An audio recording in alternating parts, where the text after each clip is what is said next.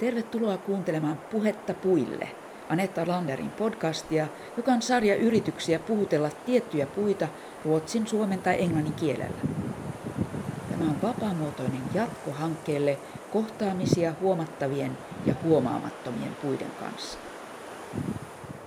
Tämä jakso on suomeksi.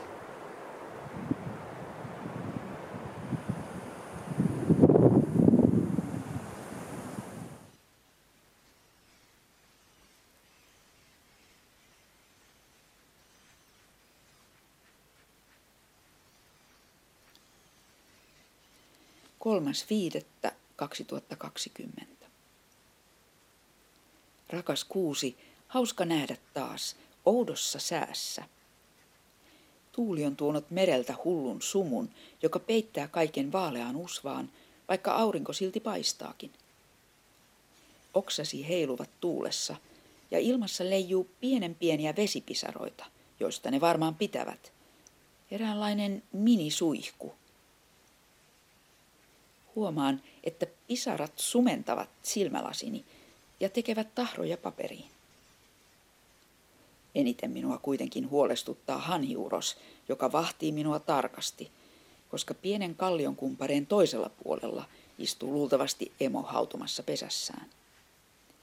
Siinä se ainakin viimeksi istui, kun yritin lähestyä sinua tästä suunnasta. Mutta tässä istuessani en sitä näe. Voihan olla, että pesiminen ei onnistunutkaan, mutta miksi uros tässä tepastelisi niin tärkeänä, ellei emäntä istuisi jaloillaan? Outo sää joka tapauksessa, ja tuuli on kylmä.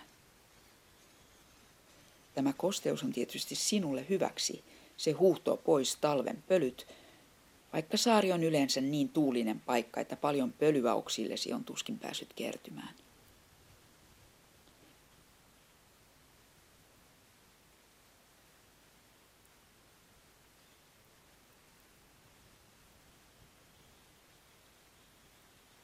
Nyt on toukokuu ja kuvittelin, että huhtikuun säävaihtelut ja takatalvet olisivat niin takana päin, mutta onhan joskus juhannuksenakin satanut rakeita. Tämä usvainen maisema on huikean hieno tavallaan, en tiedä näkeekö kamera sen, ja sinä seisot niin jylhästi itseksesi, ettei sellaista vaalean vihreää ohutta oksistoa, josta sumu tekee maagisen, ole aivan lähelläsi.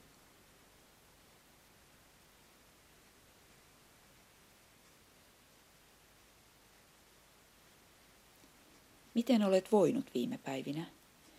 Nouseeko mahla sinunkin rungossasi niin kuin koivuissa, vaikka et olekaan luomassa kokonaista lehvistöä? Mutta kuusen kerkät, uudet kasvukohdat oksien kärjessä varmaan sinäkin teet.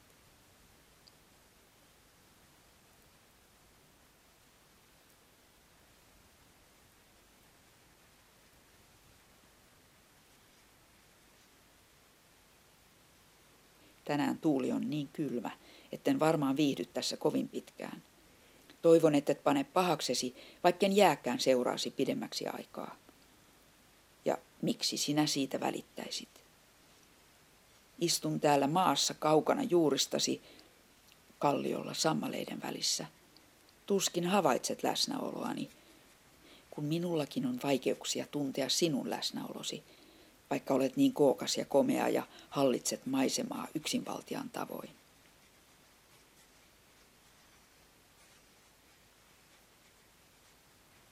Ei, en aio enää puhua yksinäisyydestäsi.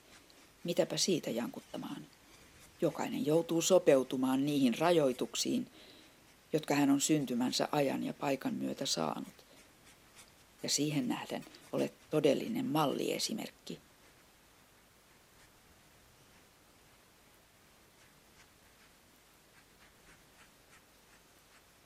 Kasvaa nyt kallioluodolla ihmisten ja lintujen keskellä tuollaiseen mittaan. Se on aikamoinen saavutus. Mutta nyt saavutuksista puheen ollen olen minäkin saavuttanut sopeutumiseni ääripisteen.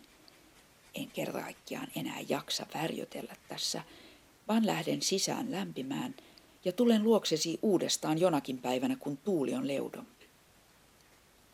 Voi hyvin siihen saakka ja kiitos taas.